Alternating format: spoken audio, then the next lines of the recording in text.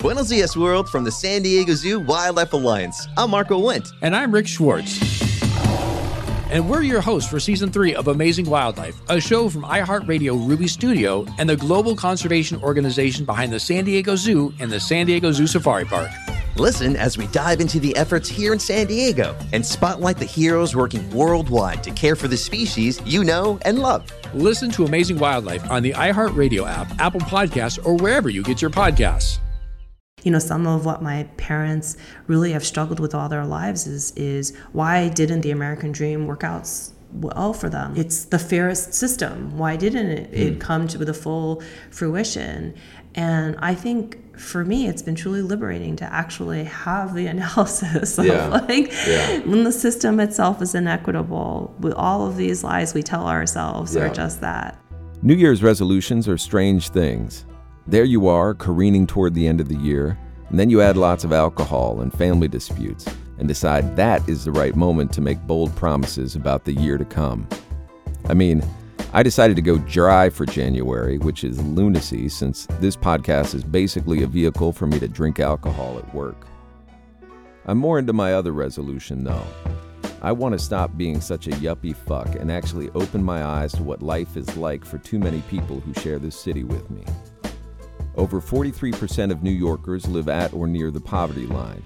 This in a city that lawyers can barely afford to live in. The schools are segregated as hell, the prisons are filled with black and brown people. Some dude gets up at 2 a.m. to chop the fruit that will go on my stupid cup of breakfast yogurt. He makes $4 an hour. And the least I can do for that dude is stop pretending that his problems have nothing to do with me. That is where Jennifer Ching comes in. She's the executive director of the deeply righteous North Star Fund, a social justice foundation that lets the communities of New York decide where their needs are greatest. We met at her Midtown office and talked about a lot of things, but most of it basically adds up to, you cannot just give money, you gotta give away some power. Am I ready to do that? Are you? I don't know, but while I make baby steps out here, I'm glad that Jennifer and North Star are in the field doing the tough work. I'm yuppie fuck Nathan Thornburg, and you're listening to The Trip, drinking with exceptional people around the world. All right, tell me a little bit about what we're drinking. Okay, so we're meeting in the first week of January, which means we're meeting when everybody is living the best version of themselves. So if we had met even just last week, I would have been like, here's a root beer and some whiskey and some like sweet and low for you to throw in there. Damn, I gotta come back another time. But that is not what we're drinking. We are drinking an herbal mixture that is called Love Your Nerves, and it's made of oat straw, lemon balm, chamomile, rose, lavender, and it's hand created by an herbalist whose project is called Flor y Machete. And she is a Puerto Rican activist here in New York City who does a lot of healing justice work in communities of color and beyond. So I'm happy to sort of share a bit of her product with you. You had said that she'd come from a Black Herbal Collective? Yes, she is from, and I have to remember the name, but she was trained in a Black-led herbalist group. Still, that's impressive. It's also delicious. What is this going to do for my new year? Like my best version of myself. With everything, I think part of what I am really trying to do in my life. So I grew up in central New Jersey. Mm-hmm. I grew up on the edge of a Superfund landfill, one of the largest landfills. I grew up in the 70s and 80s. I grew up the child of processed foods. Yeah. I think like a lot of folks, but very deeply for me, I've really tried to sort of spend my adult life detoxifying myself and finding a different connection to even what my tongue or my body deems as appropriate. You know, I mean, I grew up, like my brother and I would come home from school and we would open up a can of Chef Boyardee and it was like, that was good living. You are a sodium junkie. Exactly. And your body Sugar doesn't junkie. know any better. Yeah. Okay. So there's something about sort of even the way how I approach kind of thinking about things like herbal teas. Like, it's not about trying to get this like great depth of flavor. It's just about trying to get some proximity to something that tastes just real. You said we're all trying to live our best lives. I'm trying to not drink alcohol this month, so I could just fit into the slipstream of all the New Year's resolutioners. And you're on the long lines at the salad place like everyone else. Just like I sent an open call on Twitter for people to send me weed because it's going to be a long January. But the other thing, that I wanted to make a conscious effort for myself to do, and this is a very specific New York thing, is just like to not get so good at looking away. We're here on 8th Avenue and like 37th. Just the walk from Penn Station here is like many Dickens novels in 10 minutes. And for someone like myself, who's got a job in an office and family and an apartment, that's a nearly invisible backdrop at this point. I've been in New York for 14 years and I'm just totally used to it on some level, and that's a little distressing. North Star has always struck me as a place where you get into like the really toughest stuff, like maternal care at Rikers Island. These are like very tough lives and tough cases that are such a part of our city fabric. So part of what I want you to teach me, if you wouldn't mind, is just how to be a better person in New York. It's a very simple thing. But it's like, how do you live in a city that is just so flooded with inequality and this kind of, I love New York, but man, it's a rough place and people are having some very hard lives. Yeah, Easy question. Easy questions. Well, first of all, I'm going to make this required listening for my kids because someone has actually asked me to teach them how to be a better person. And so there will be like a historic record of this conversation. There was a grown-ass person all right, exactly. wanted me to do what I'm trying to do for you guys every day. So a few responses. The first is that there's always something to do. And I think the worst thing that we can do is to fall into a pattern of well-intentioned paralysis. So many people that I talk to, I think, really underestimate the means that they have to be change agents in their community, however they define. So whether within your school, within your family, within your neighborhood, within your borough. So there's a space where it's been really exciting over the past 2 years, right? Because it feels like many people have become activated and engaged in different ways. And that's fantastic. But I also think that particularly for individuals who are, we live in the Upper West Side and Brooklyn respectively, you could plop us in a suburb, you could plop us in other neighborhoods. There's a certain amount where I feel like we know that we are participating in a system where we are winning. Yeah. And we are getting gains. And we're when we really think about it, we're uncomfortable with... Deeply, yes. Yeah, deeply, right? But that discomfort then is the end of the inquiry, right. I think, for many of us, right? Maybe we'll go online and we'll make a gift to the ACLU, or we'll show the kids a responsible documentary, right? So then the question that I always have is like, well, what are the decisions you're going to make in your life that are actually risky? Like, what are the decisions you can make in your life that are uncomfortable? Yeah. And that's where the beginning of change and transformation, I think, actually starts. It was really uncomfortable for me to leave this career that I had painstakingly built and that had actually been the sort of culmination of this sort of perception of what the American dream would be for me and my family, right? Immigrants, and then I went to Harvard, and then I became a lawyer, right? Right. But all the while, I felt very much like, even as I was doing very mission-aligned work, that I wasn't addressing the very problem that I knew existed. This question of this inequity of wealth and resources and love and life, right? And so I encourage people to make uncomfortable decisions. And one of the most uncomfortable decisions that I encourage people to make is to actually give money away. To give money away to a group, and in a way that is unrestricted and in a way that is respectful of the sort of building equity in that transfer of resources. And to not just give money away blindly and freely, right?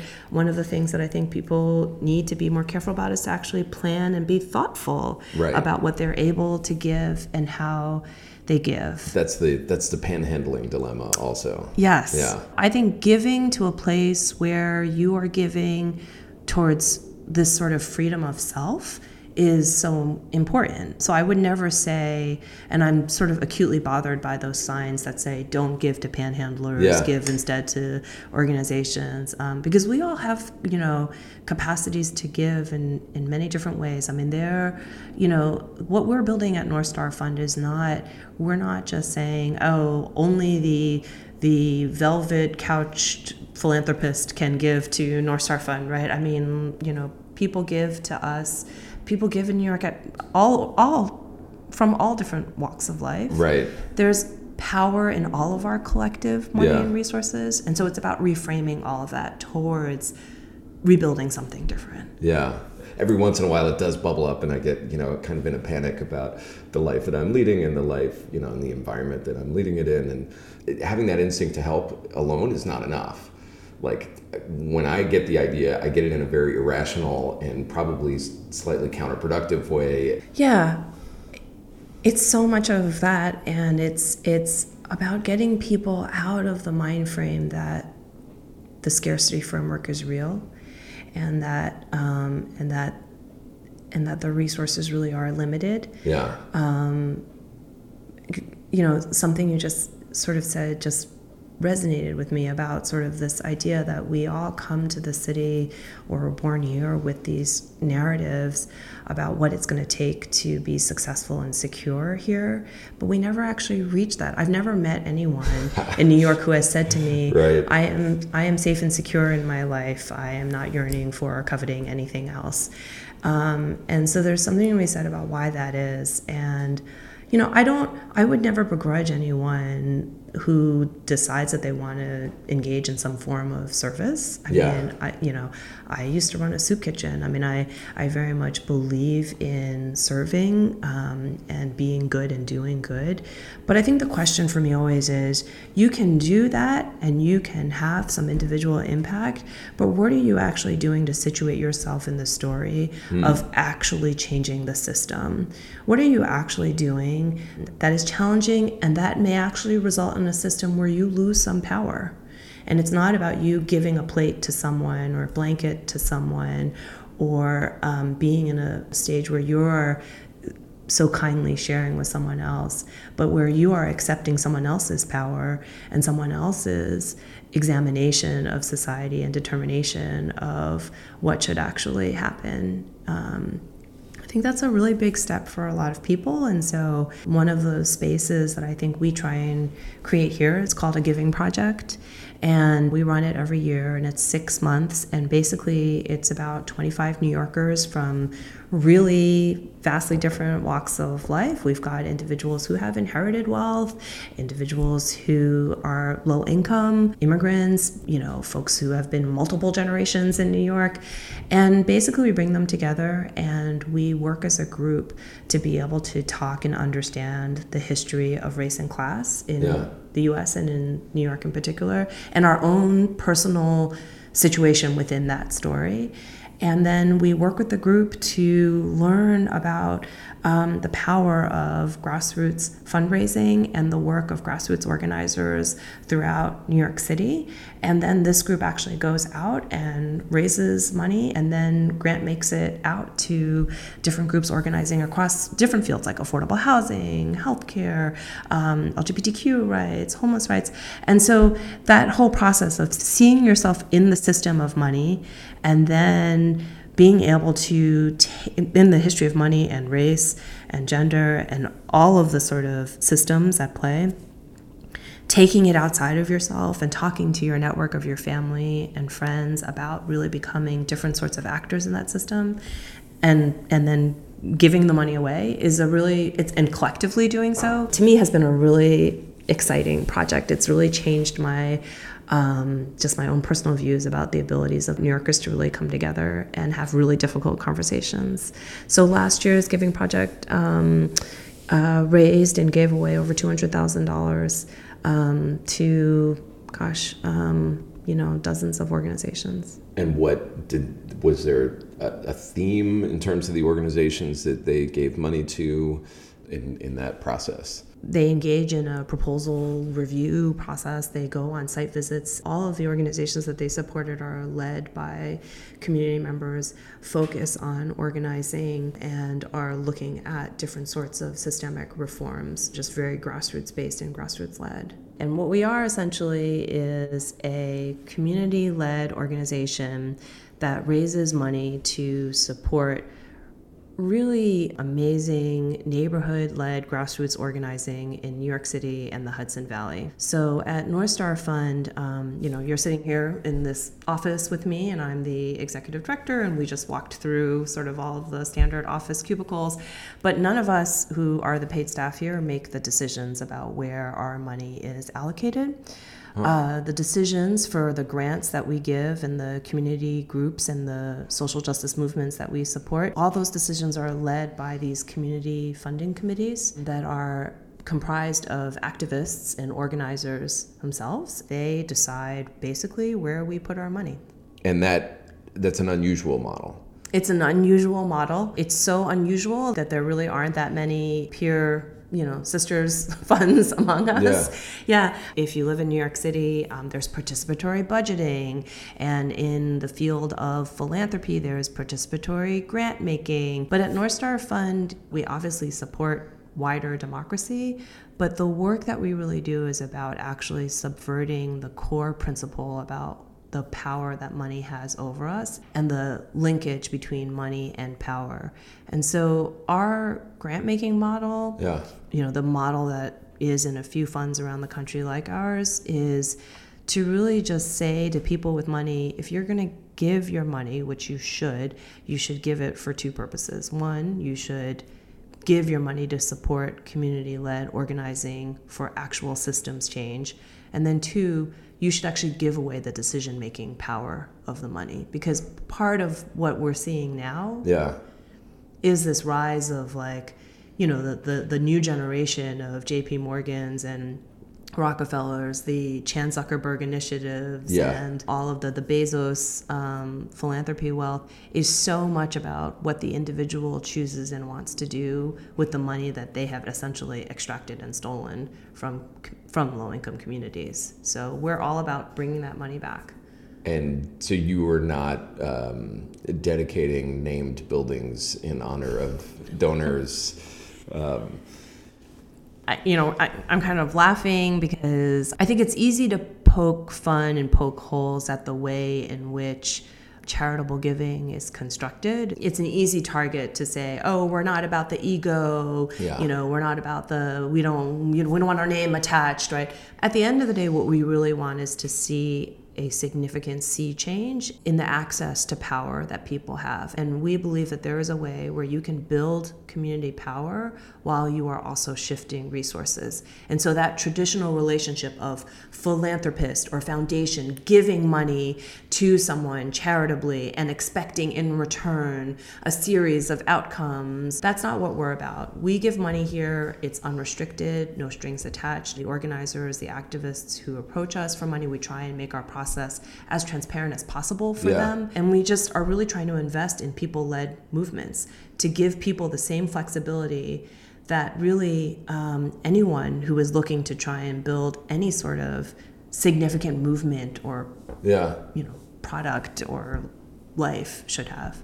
How do you keep projects accountable? I mean, what do you have to watch out for in that model? I really love that question because I think that gets to the core of the very deeply uneasy relationship we all have with money and how we all use money as a vehicle for expressing power in our lives. I mean, you and I could probably have another 3-hour conversation about the ways in which we've probably unsuccessfully navigated financial dynamics within our families, within our personal lives and our decisions, what we hide, what we tell, what we exercise. You and I are both raising children. I'm sure we are constantly holding money over them in different ways, and yet at the same time trying to teach them a healthy relationship to it. all of that is the personal exercise of Yeah. what we really try and do here, which is if you take a framework which at North Star Fund is focused on the idea that people of color and communities that have been most impacted by injustice are the ones who should lead in developing the solutions for those injustices, then the natural outgrowth of having that framework is let us construct a process that is as transparent and equitable and shifts power away from those who are holding the money. Because for so many of us, this assumption that we came into our money by merit, or we came into our money by what was owed to us, is such a fiction of the American dream. Oh, yeah. So that's a bit of danger that's done some damage recently. Yes, just a little. So then that actually comes to your question of so how do you account for what impact the organizations you give money to have, or how do you make sure that good work is done and whatnot? And let me just also be honest with you. I was just, until a hot minute ago, I was a grantee. I come from a background of having worked in nonprofits, having been the person with the tin cup, being like, yes, I will paint my walls purple and do whatever you want just so that I can, I put your name on a plaque in the lobby. Use your name whenever I, walk around and say things. But that's just so damaging, because that is just actually what that creates is this just gerbil wheel for people whom we expect to be the brightest and the most exciting risk takers. Instead, we confine them into these contraptions of our own design and making. How long have you been in this role? I have been here in April. It will be 2 years. Okay. And before that, you were working on the tin cup side. I was on the tin cup. I have a little bit of a strange background. I am one of the, 3.6 million unhappy lawyers in New York City who left the law. But I practiced law for about 20 years, and I practiced law from a whole different number of vantage points. I was a community-based lawyer working directly with undocumented workers. I was a civil rights lawyer, and post 9/11 I did a substantial amount of work protecting the rights of both immigrants here in the U.S. and then for individuals detained in Guantanamo. I've worked on criminal justice cases. Just prior to coming here, I was for 7 years running a local legal services program in Queens. Okay. And I also for 5 years litigated at a massive international corporate law firm. Was that your first job? That was sort of in the middle. Okay. I was in the middle. I didn't grow up with a ton of financial security. Yeah. So part of the way my career has been built has been sort of how do I pay off my loans, pay my debts, and still do work that is impactful.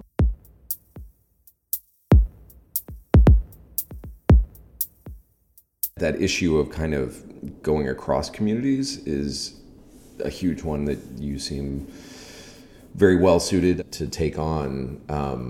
I had been to a meeting in my role as parent about selective high school admissions. Woo! Yeah, which really was a flashback for me because I went to an academic magnet public school in San Francisco that had discriminatory entry policies that were anti-Chinese, basically. Sure. And I think increasingly anti-Korean, but it's basically quotas.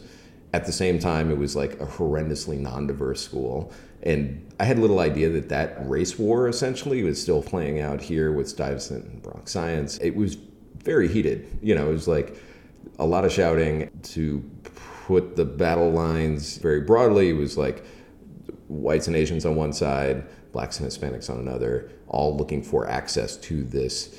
I don't think it's as great a resource as they think it is in terms of how important is a selective high school to your future in life, but still people see it as the crown jewel of public school.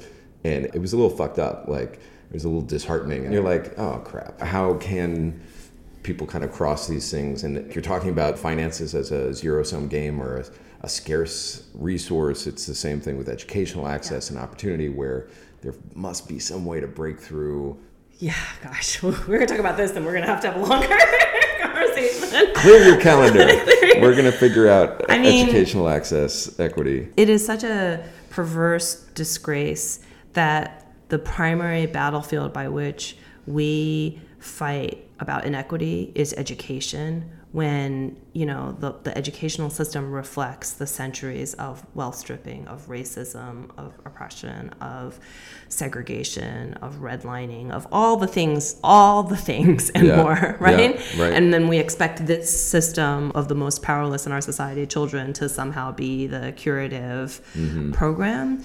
So, yeah, I mean, it's been extraordinarily painful. It's extraordinarily painful as an Asian American and as a child of immigrants. It's really painful to hear the divisions. I mean, you may know, but Harvard right now is currently in the middle of a lawsuit about its affirmative action, right? Yeah. And I so credit the advocates and the parents and the students who are leading the conversation to bring us back to what this should really be about, which is actual equity and about creating a different sort of system and not just band-aiding and upping percentages and taking these sort of mitigating acts, but actually looking ahead and understanding why the protective policies are in place to begin with, because the entirety of the system is so skewed. Well, I never want to discount the ability of people as individuals to be jerks and self-interested, and that goes across any racial group. But it's also worth pointing out in that conversation, it's right here on my coffee mug. I've got 99 problems in white heteronormative patriarchy is basically all of them. You know, some of what my parents really have struggled with all their lives is why didn't the American dream work out well for them? It's the fairest system. Why didn't it come to the full fruition? And I think for me, it's been truly liberating to actually have the analysis of when the system itself is inequitable, with all of these lies we tell ourselves. It really rained on me when I arrived at Harvard. I arrived and sort of got settled into this dorm. I came from a big public high school in New Jersey, and like in my dorm there was someone who was a 5th generation Harvard student. There were football players, all these folks who were there for reasons that I came to see, were outside of the merit system that I had been raised to believe in. I spent all these years in the law really trying to understand the role that someone like I could have in challenging different institutions of power. And what I really came to see was that there is a place for many of us to exist in sort of a move for social justice, but I wanted to move to a place where I had a clearer sense of how power moves, that the laws in many ways exists to just protect itself. And as a lawyer, so many times I felt like my role was merely to keep the system running the way that it is and not to actually just challenge and dismantle the system. Does this new Congress feel, I mean, it's very diverse, it's got some really interesting people in it, there's some sort of check on power. Is there a good moment happening here? Or are you looking at a long game where all of those things are just kind of blips? I had a lot of conversations over the holidays where I'd start talking a little bit about, what I'm working on, and folks would kind of shut me down and be like, Jen, it's all about 2020. Like we're just forced now to live in these 2-year political increments and make these specific gains. Of course, I support and believe very much in the work to transform political systems, but at the end of the day, we're not just fighting for a different sort of majority, right? We're fighting for actual transformation. That doesn't look like Nancy Pelosi and Chuck Schumer making deals, right? That is about real and meaningful and different sorts of leadership, right? To me, it's a generational shift. Like we were just saying before, there's no social justice movement out there that's like, we're gonna rest when Barack Obama's in the White House, right? Because that's not real, like the actual transformation, the actual dismantling and creating a different system is a lot harder than just getting a simple political majority. And there's nothing simple even about that political majority, given the sort of legacy of leaving behind so many communities in its wake. But I think the sort of like flip side of the question is like how we've come to relate as this like massive monolithic useless term of liberal or left or whatnot. The sort of deep anxiety that everyone has. It's really interesting. Like I came up as a child under Reagan, and I came up professionally under George W. Bush. And so the idea that there is a kinder pure evil, to me, is not like what I am looking for, right? Like the sort of the masters of policy in all of those administrations are the same ones that are here now. So there's no new tricks in the bag of oppression, right? It's just about taking more wealth and resources and incarcerating and just keeping the system protected. And so in that mind, to me, it's actually very calming. I don't get up in my pants every time Trump reverses a policy, because this is a longer game, as you say, and we cannot expend all of our energy and forget sort of what ties us actually to our morals and value system in the first place. Like, I think it's really interesting, the viral video of Alexandria Ocasio-Cortez going around of her dancing as a college student. And there's like this, just like the way things fly in social media, like conservatives outraged, she's such a twit, right? Liberals saying, she's actually really cool, and you guys are just like completely lame, right? And everyone just like goes up in this frenzy. But for me, the thing that I just always think about is that there is so much joy attached to living a life where your single purpose and goal is to support and build a life that is better for everyone else. There's a simplicity in sort of a real rote simplicity in what I actually think. And that is just a very calming space. It's also this very deeply comfortable sense of joy and comfort and connection with people who are different from me, and this very deeply rooted sense that like I'm on this journey thanks to hundreds of millions of people of color before me. I'm on this journey in particular thanks to Black slaves and Black leaders who risked everything to even create the modern construct of rights that we have.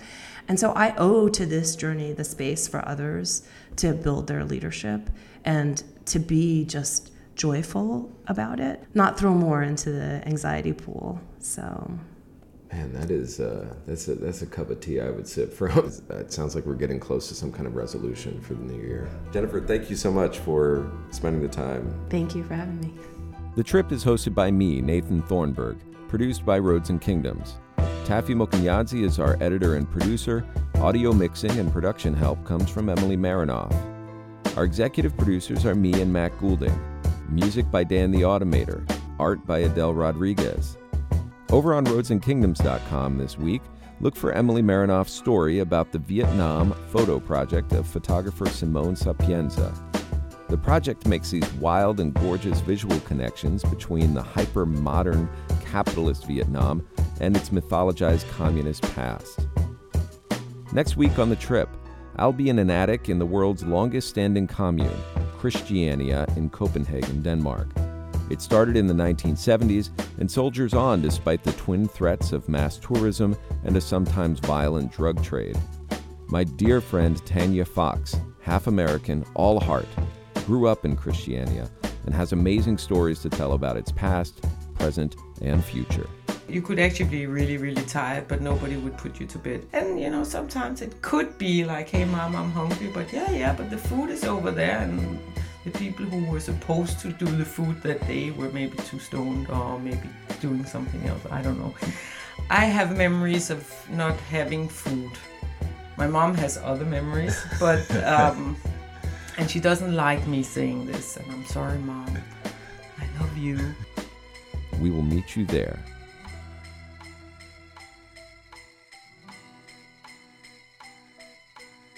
Buenos dias, world, from the San Diego Zoo Wildlife Alliance. I'm Marco Wendt. And I'm Rick Schwartz.